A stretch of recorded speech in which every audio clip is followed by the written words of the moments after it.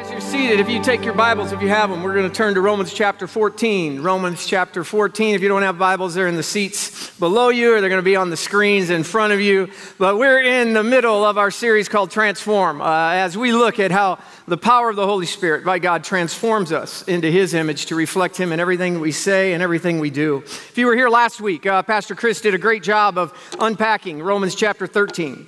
And he stated in his message about two different groups of people that were brought together, the Jews and the Gentiles.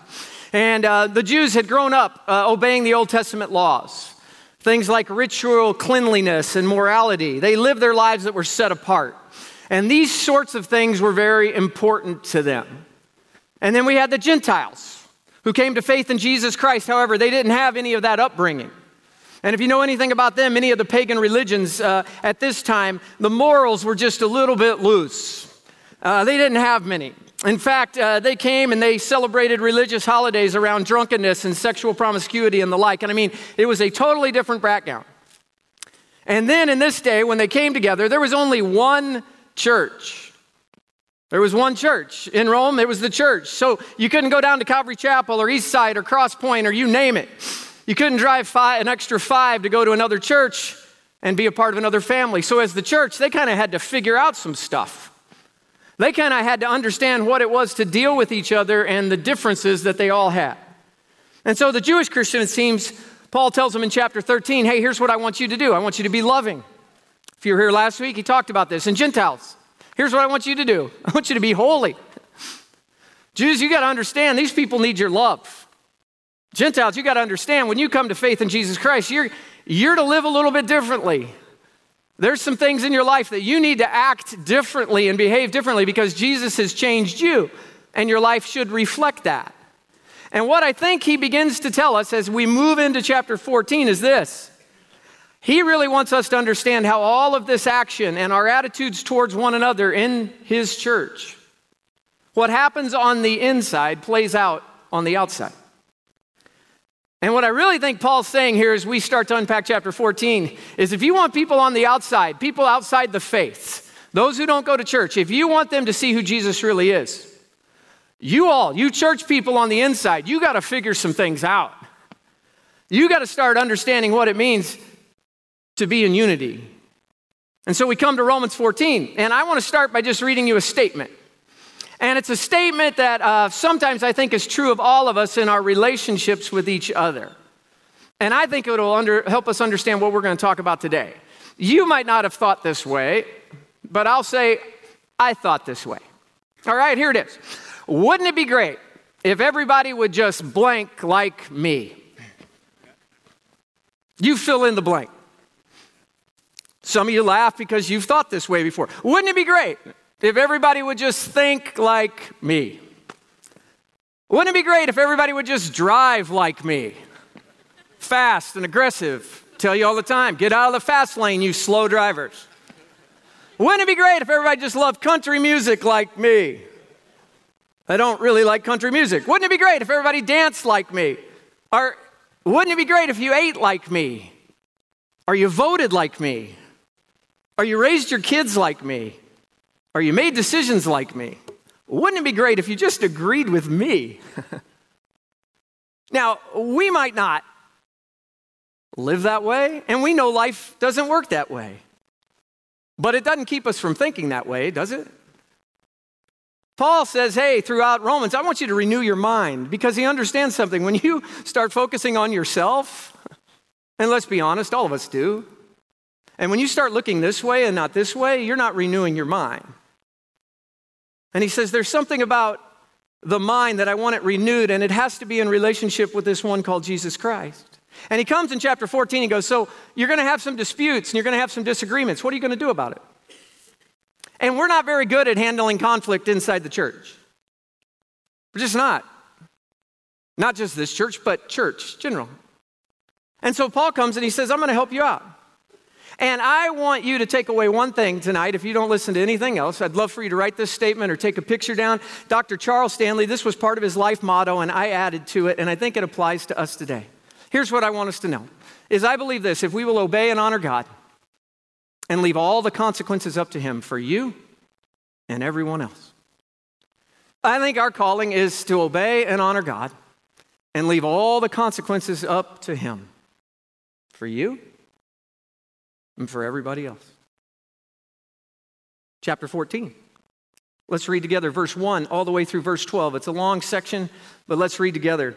Hey, accept the one whose faith is weak without quarreling over disputable matters. One person's faith allows them to eat anything, but another whose faith is weak eats only vegetables. The one who eats everything must not treat with contempt the one who does not, and the one who does not eat everything must not judge the one who does, for God has accepted them. Who are you to judge someone else's servant? To their own master, servants stand or fall, and they will stand, for the Lord is able to make them stand. One person considers one day more sacred than another, and another considers every day alike. Each of them should be fully convinced in their own mind. Whoever regards one day as special does so to the Lord. And whoever eats meat does so to the Lord, for they give thanks to God. And whoever abstains does so to the Lord and gives thanks to God. For none of us lives for ourselves alone, and none of us die for ourselves alone. If we live for the Lord. And if we die, we live for the Lord. And if we die for the Lord. So whether we live or die, we belong to the Lord. For this very reason, Christ died and returned to life so that he might be the Lord of both the dead and the living. You then, why do you judge your brother or your sister? Or why do you treat them with contempt? For we will all stand before God's judgment seat. It is written, as surely as I live, says the Lord, every knee will bow before me, and every tongue will acknowledge God. So then, each of us will give an account of ourselves to God. So Paul comes along and he says, hey, there are weak Christians and then there are strong Christians, which kind of helps us understand that the church is not a place for the spiritual elite, right? This place is for everyone. There are those who are weak, those who are strong, those who are seeking, those who are far from God. This place, the church, is to be for everyone. So you might ask the question, well, what does it mean to be a person of weak faith? Well, there's a number of things. Maybe people are new to their faith, they're baby Christians, they're just trying to figure out their faith. Maybe weak Christians are those who have been trapped or caught in some form of religious system. Maybe they've been trapped in legalism and they've never really understood what it means to have a relationship with Jesus Christ. Maybe they have never had solid Bible teaching to help them understand God and His Word. Some, maybe they have accepted Jesus Christ as Savior. They've made a decision to say, I believe, but they have not made Him Lord of everything in their life. See, he comes and he says there's lots of reasons one might be weak in the faith. But he tells us this in verse 1. What's the first word in verse 1? Accept. Say it with me. Accept. Accept. Accept the one whose faith is weak without quarreling over disputable matters. The Greek word for accept is proslambano. And it means this. It means to take others into account, or to welcome someone into your heart. He says, accept, welcome into your heart those who are weak in the faith. And don't quarrel over disputable matters. And you ask, well, what is disputable matters? Well, that in itself is disputable.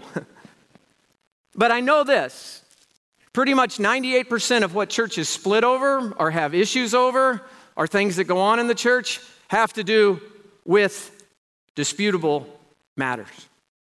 And many times they aren't even disputable. They are just actually preferences that each of us have. I remember when I was first confirmed to be the next senior pastor of this church in 2004. And I remember after the service, the elders had kind of had me go down with Marty, and we were shaking people's hands. There was kind of a greeting line or something to congratulate me. And so the second couple that came up, I remember this lady, she gave me a hug and she said, congratulations on being the next pastor. I just want to let you know that we're leaving the church. I was like, awesome. This is so great. And then I said, can I ask you why? And she said, yes. And she said, you're not going to preach on sin. And I said, "Oh, really? I'm not?" And she said, "No." And I said, "You're not even going to give me a chance?" And her husband's standing by, his head's down. He's not even looking up. And she's like, "No, we're not." And she said, "But we're leaving." And I said, "Okay." And she gave me a hug, and I said goodbye. And I guess not only was my faith weak, but I guess my preaching was going to be weak as well. So she didn't even know, didn't even have a chance. That's how I started, my second couple. "Nice to meet you, glad you're here." "Nope, we're out of here. We're leaving." Let me tell you what Paul's not talking about. He's not talking about sin. See, sin is a matter that we have to confront. Sin is a matter that is not a disputable matter. And we'll never shy away about teaching on sin and our need of forgiveness. And God defines sin in the Bible multiple ways, and we talk about it a lot, so you're going to have to take up that with him. But if you want to know more about what Paul was talking about as far as sin goes, look at 1 Corinthians 5, and he gives a great example of what that is. But he's not talking about sin issues here. He's talking about the next level, which is these disputable matters that come into play within the church, and then he unpacks it for their time. Hard for us to believe that meat and vegetables were a problem. But in his culture, meat and vegetables were a problem. Look at verse 2.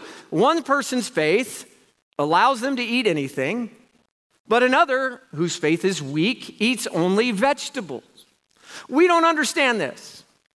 And every time I go to India, I understand that the people in India, they understand this. They actually have restaurants that separate between veg and non-veg. Take a look.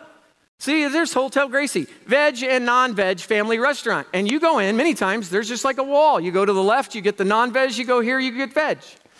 It made no sense to me in the beginning. Now I finally understand it. Because of the Hindu faith, they don't eat certain meats, and so they just have a completely vegetable restaurant, and then you have the other side. Now, in Paul's culture, this was a really, really big deal. And it's so big, he has to address it. And he says, look at those who refuse to eat meat for spiritual reasons. Perhaps they refused to eat it because they feared the meat was sacrificed to a pagan god. 1 Corinthians chapter 8, if you want to look that up later. Perhaps they refused to eat the meat because it wasn't kosher.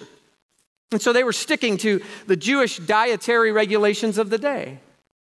Because you see, some Christians, they saw nothing wrong with eating meat. Others saw it as sinful. And this was a burning issue and was dividing people. And Paul comes and says, hey, listen up. Doesn't really matter. They eat meat, they don't eat meat. It isn't relevant to us today. But there's plenty of issues where some believers believe one way and other believers believe differently. And understand this, in Paul's mind, the weaker brother or the weaker sister is actually the stricter one. It wasn't that they were weaker in their Christian life because of what they ate or didn't eat. They were weaker because of their legalistic attitudes and their lack of love towards others. And undoubtedly, these weak ones did not see themselves as weaker. It's likely they thought they were actually the strong ones. And the meat eaters, the carnivores, they were the weak ones. Listen, for the weak Christian, Paul was saying, this legalism, it has a way of making us think that we are strong. And those who don't keep the rules as we keep the rules, those people, they're weak. So you meat eaters here today, stop throwing shade at all the vegans. Knock it off. And you vegans, stop judging me. I love meat. I'm going to eat meat. I'm going to keep eating meat. It's great. So here in verse 3, he comes and he says, the one who eats everything, don't treat with contempt the one who does not. And the one who does not eat everything must not judge the one who does. For God has accepted them. In the church, we've gotten this wrong in this day. And I believe it's been an issue. And Paul is addressing what has hurt our witness as the people of God more than anything else, I think. And it's pretty evident for all to see, especially in India, not just like the restaurant. But it is going so far the wrong way in the evangelical church that even in death, Christians are divided. Well, what do you think the conversation was around this decision? This is a Christian graveyard. On the left are the untouchables, or the low caste, or the outcast. On the right, the upper caste. All of them are Christians, but they put a wall of division down the middle. It's a Christian graveyard. But even in death, we're divided. You're not good enough to be on my side, even just for a tombstone. And still today, that exists. Paul said it this way to 2 Timothy. He says, hey, listen up, everyone.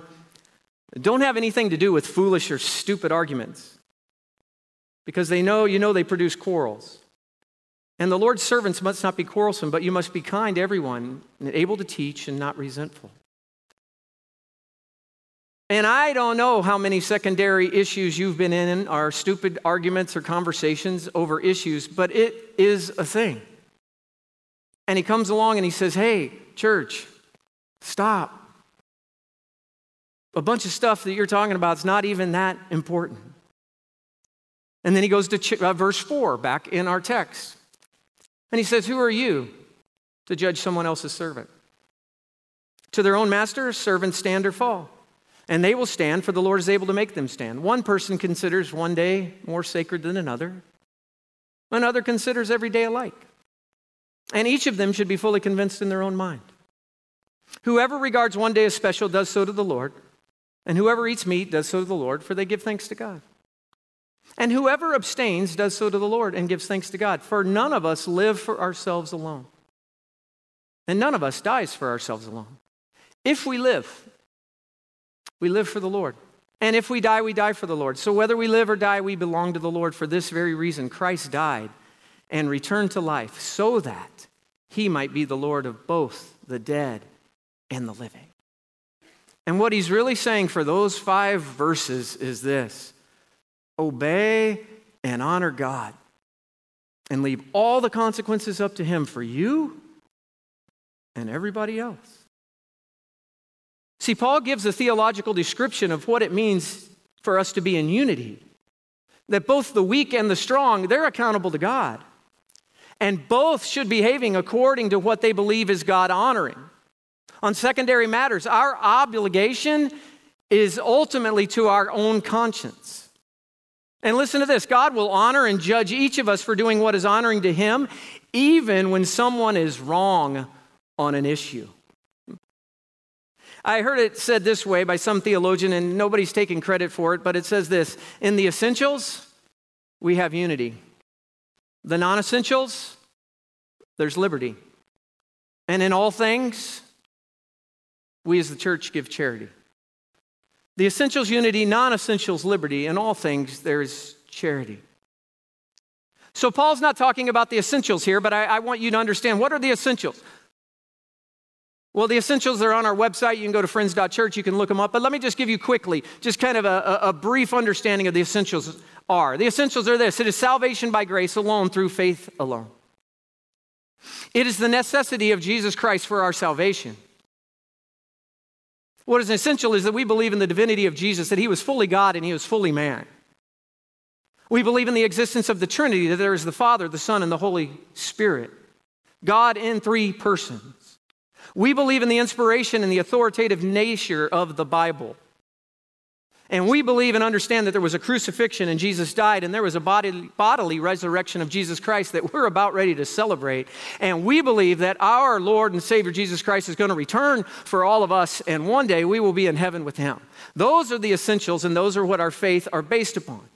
There's a few more that are in there. You can go and you can read at friends.church, but that is in essence, those are the essentials. And around that, we have unity. And then he comes and says the non-essentials. Hey, everyone, there's liberty. Paul isn't telling these Christians to erase their differences. He's actually telling these Christians, you rise above them as brothers and sisters in Christ. And you know what happens in a large church?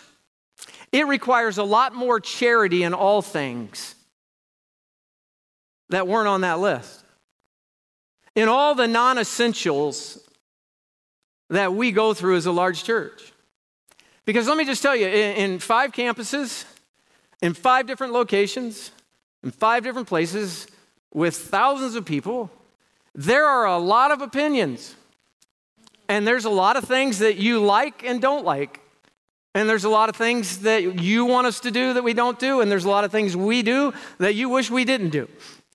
And we all have to come in and say, guess what? We're on the non-essentials. We're going to kind of have some grace here with each other. I've told you, when my family of 5 used to try and go out to dinner, and I would ask the wrong question, what do you guys want? The car could never be unified on what we wanted at any given point. You guys know what I'm talking about. And I would just choose In-N-Out Burger because it just didn't matter at the end of the day. Everybody would be happy with a burger. But he comes along and he says, all things, there's charity.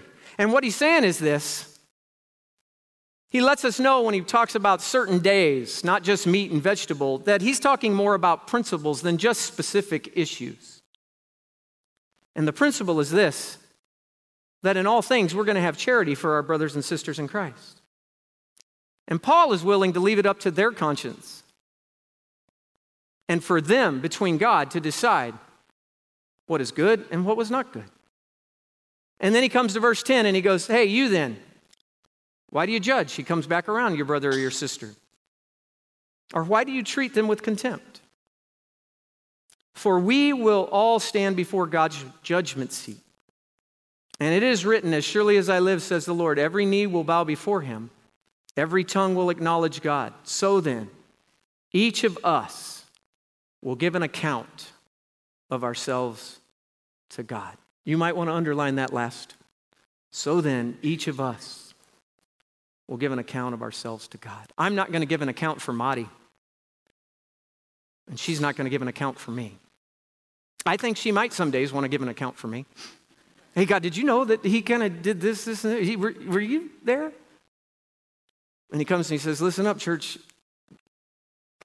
You're going to give an account for yourself, nobody else. So why do you judge and treat people with contempt? I remember when I was in college, there was a lot of things about my growing up that were really good, and I'm grateful for my Christian heritage, but my church was very, very legalistic. I made the basketball team in high school, and I had to quit the basketball team because we had church on Wednesday nights, and so practice and church couldn't conflict. I made the Valentine's Day court, yes, but we didn't dance, so I had to turn it down and say no. And in my little box of how I lived my life, there were some things I believed that honestly weren't scriptural. But it wasn't until I started to renew my mind and figure out that God's word was different than the way I was brought up. No malice in that. Just wasn't true. I actually broke up with a girl I dated for 2 years because she was a Baptist and I was a Nazarene. And you know what that meant? She was once saved, always saved, which means she could do whatever she wanted. This was my interpretation. She was saved, and I believed I was going to hell every time I did anything wrong, so I was at the altar every single time the altar was open. And I broke up with her because she didn't believe like me. And you know who was wrong? Me. Because it wasn't my salvation to give or to take away. It was a free gift of God that was given to me, and it was mine to receive. And once I received the grace and the goodness of Jesus Christ and his love, it wasn't going away. I might walk away, but God's love for me was real. And it wasn't based on my performance. It was based on everything he did on the cross. And there was nothing I could do to come closer to Jesus by coming and asking again and again to forgive me because I was scared of hell. And I didn't live in freedom. And Christ comes and he said, I came to redeem you and to free you. And I broke up with a girl because she was once saved, always saved. And I had judgment and contempt over her. And he said, don't do it. See, don't judge people based on where they are today. Some of you would say, no, judge them on where they should be. No, don't judge them at all. This place is a hospital. It's not a country club. It's a place for the broken and the hurt. It's a place for the people who are searching and lost. It's a place who don't have any other place to go. And what they need to experience, as Chris talked last week, is for us to love them and then to show them Jesus, and then let the Holy Spirit do what the Holy Spirit does. That's not your job or mine. I remember I was traveling to Australia, and my father-in-law set me up to play golf at this country club. And I went to the country club, and it was like, 102 degrees in Australia. It was in the middle of summer, and so I wore shorts and a T-shirt, and I got shorts and a collared shirt. And I walk up to the counter, and they said, hello, Mr. Cork, glad you're joining us today. You need to, if you're going to play at our country club, you need to wear long socks. And I said, what are you talking about? And they're like, well, you have to have knee socks if you're going to wear shorts, or you could wear pants. And I'm like, you're kidding. So I had the no-show socks, with my little shoes. So I had to go buy some knee socks. Okay, and these skinny legs aren't good to see in shorts and no-show socks. Now I had these stupid little knee socks up to here, and my shorts were here. So I walked out, I looked ridiculous, and no, you're not seeing a picture of that. But why do I say all that? I have no idea. But you come in here, you don't have to conform to what our standard is. You need to conform to who Jesus is. And we don't get to sit around and judge one another. At least that's what Paul's telling us. Because the hospital is for everyone.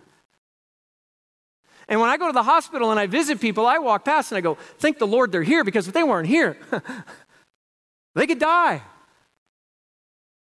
And I look and I say, man, thank the Lord they're here.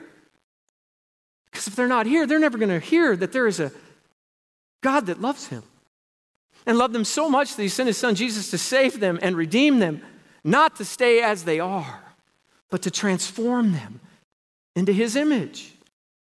So he comes and he says, don't judge, don't hold contempt, and don't force people to go against the conscience in secondary issues.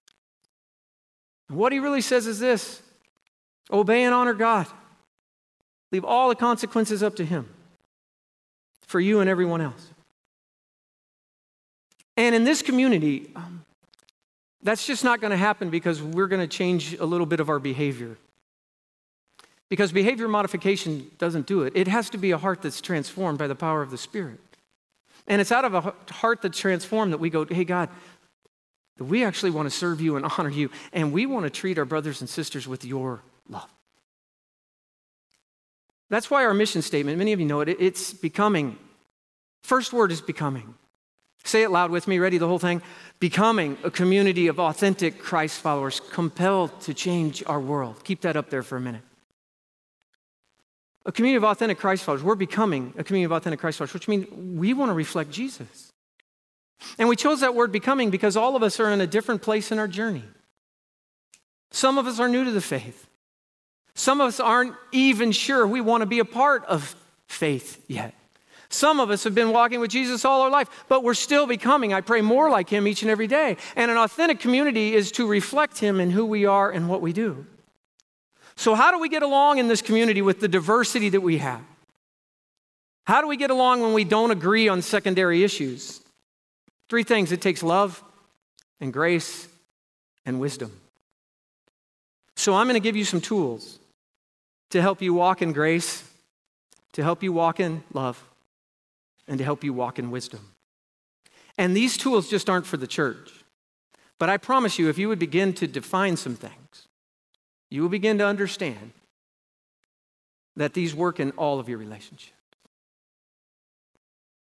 There was somebody singing on the radio, and I just took down this line that said, I had a dream where I keep getting older, but never wiser. As followers of Jesus, that isn't supposed to be us. We're actually supposed to grow in wisdom and grace and love as we grow in our relationship with Jesus.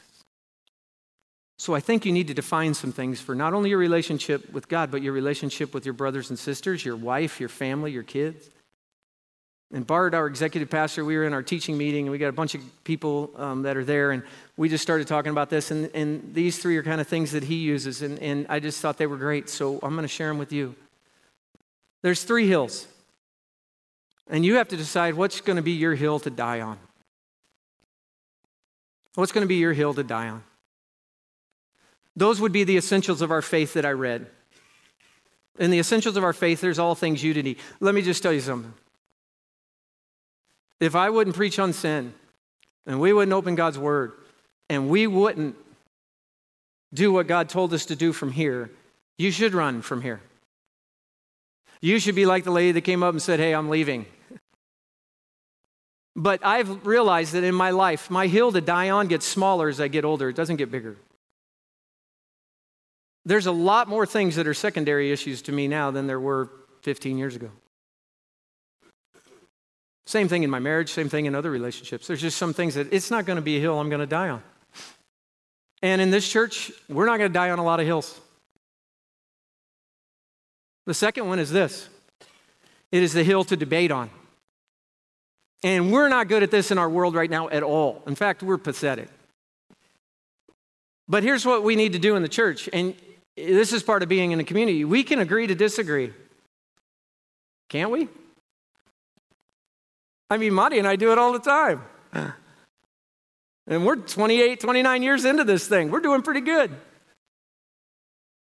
We can agree to disagree. And here's what you need to understand. I won't be offended and hold you in contempt if you don't agree with me.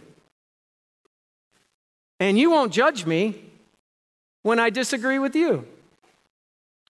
You see it differently.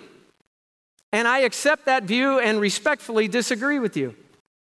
There's a ton of issues. My wife and I, we have an issue with trash cans.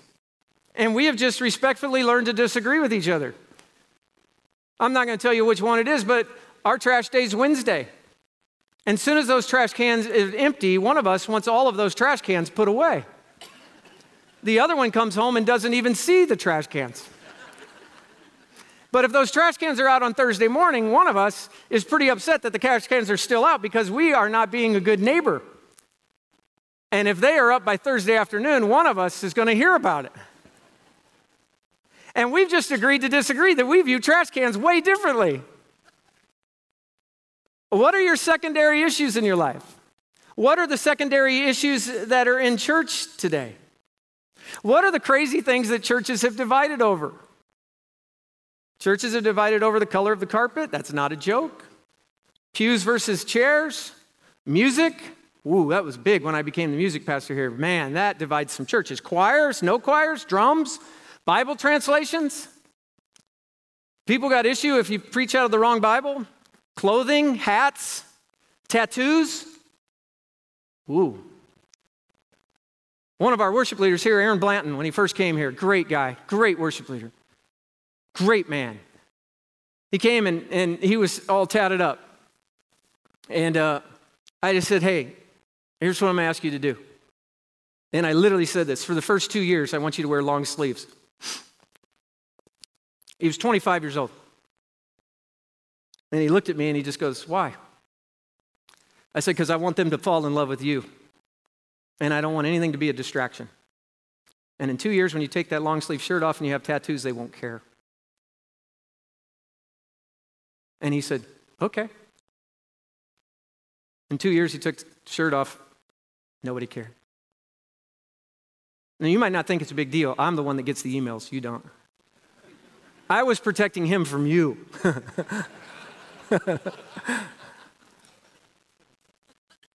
It's a secondary issue. I don't think it's a hill you're going to die on. I can tell you this much. My kids, they know if they got a tattoo, money stopped. It was done. College they were paying on their own. It was all on them. They can do whatever they want once they're out of my house. But guess what? Didn't happen for me. But secondary issue. We can agree to disagree on that. And you're going to do some things here you don't like. I've told you this before. We do things I don't like. But I believe it's the best way for us to fulfill our mission and vision and care for the next generation. And when you don't like something, that does not mean you have to leave this community or go find another one. Unless we start messing with the things that are the hill to die on. Think of it this way. If you leave over secondary issues, you might just be shortchanging your spiritual growth. Because there's going to be tension here when you live with a large family. And you have to understand that's part of the journey and how you unpack your Christian faith. The fruit of a life with Jesus is that we are actually becoming transformed into his image. And a greater reflection of how we are growing in his image is how we handle secondary issues. Remember in Romans chapter 12, he said it this way, do not conform to the pattern of this world, but be transformed by the renewing of your mind. Then you will be able to test and approve what God's will is, his good, pleasing, and perfect will. Do not conform to the pattern of this world, but be transformed. I'm going to give you two lists. They're going to go on the screen. You want to take a picture of it. But they're going to build. Here's what it means to conform into the image of the world. Conform means this. It's more about me. But if you're going to be transformed by the renewing of your mind, it's more about others. Conform means it's more about imposing. And transform means it's more about deferring. When you conform to the world and what it's doing, it means you're having to be right. And when you be transformed by the mind of Christ, you understand that you would rather get it right. When we conform to the world, it's this. We would rather be served. And transform, we decided we're actually just going to serve. When we conform to the world, we look to quarrel. But when we are transformed, we choose to pursue harmony. The world, it judges others. If we're being transformed by the mind of Christ, it says, guess what? We don't get to judge others. And when we conform to the world, we don't trust others. But when we're being transformed in this community, we build trust with others. See, the person who's being transformed will ask the question, what does love require of me? Hill to die on, hill to debate on, and then a hill to discuss on. Those are preferences. And we all got them. It's just we're willing sometimes to die to them for the better of the community. Verse 11 and 12 as I close. As surely as I live, says the Lord, every knee will bow before me, every tongue will acknowledge God. So then each of us will give an account of ourselves to God. So let me just end with what I started. Wouldn't it be great if everybody would just like me? Yeah, I don't think it would be. I think if everyone did everything like me, it'd be really sad. But I do think it would be great if we could define our hill in all of our relationships that we're willing to die on and live and love in everything else. Show you that picture again, the graveyard. And we thinking it's so super sad that in death they would choose to do that. You know what? That's a picture of life in the church. They're telling me that I'm done. Lights go off. It's like, you're done. Get going. That's a picture of the church. Do you know there's 35,000 denominations? That's on the low end. I'm conservative. Google has it at 48, I think, right now. 35,000. What that meant is we can't figure out how to love Jesus in a community together. I think it takes all kinds of churches to reach all kinds of people. I believe in that. But 35,000, come on. Friends, this church, we just aren't majoring in the minors here. Not going to happen. Because here's what we're going to do. We're going to obey and honor God, leave all the consequences up to Him. I'm going to do it for you, for everybody else. And I think that when we start to live that way and honor God, man, people won't be able to stay away from here. Would you stand with me? We're going to close and sing this song. And we're going to take communion together. And so as you prepare your hearts, I would love for you to have your elements ready. But I'd love for you first just to bow your heads. Father, thank you. Thank you for your word and your grace. Thank you for really this great place called Friends. That over 110 years, we have, gosh, man, we've made some mistakes. And we'll make some more. But I thank you, God, for your grace and your love. I thank you for the most part on secondary issues. These people have just been phenomenal. So I pray tonight they leave encouraged. I pray they leave challenged. God, I pray for all of us that in any relationship that maybe it's time for us to define some things. And for us, may we reflect your love. May we not just do that, but may we be called to holiness, to live as you have called us to live. And out of the overflow of that love, God, tonight I pray you would know that there's a church called Friends that loves you, wants to obey you, and we just give everything over to you. And I thank you. So I ask as we close this service and we partake as your family of this bread and this juice, that God, we would remember your grace and your love for every single one of us. It's in your holy and powerful name we pray. Amen.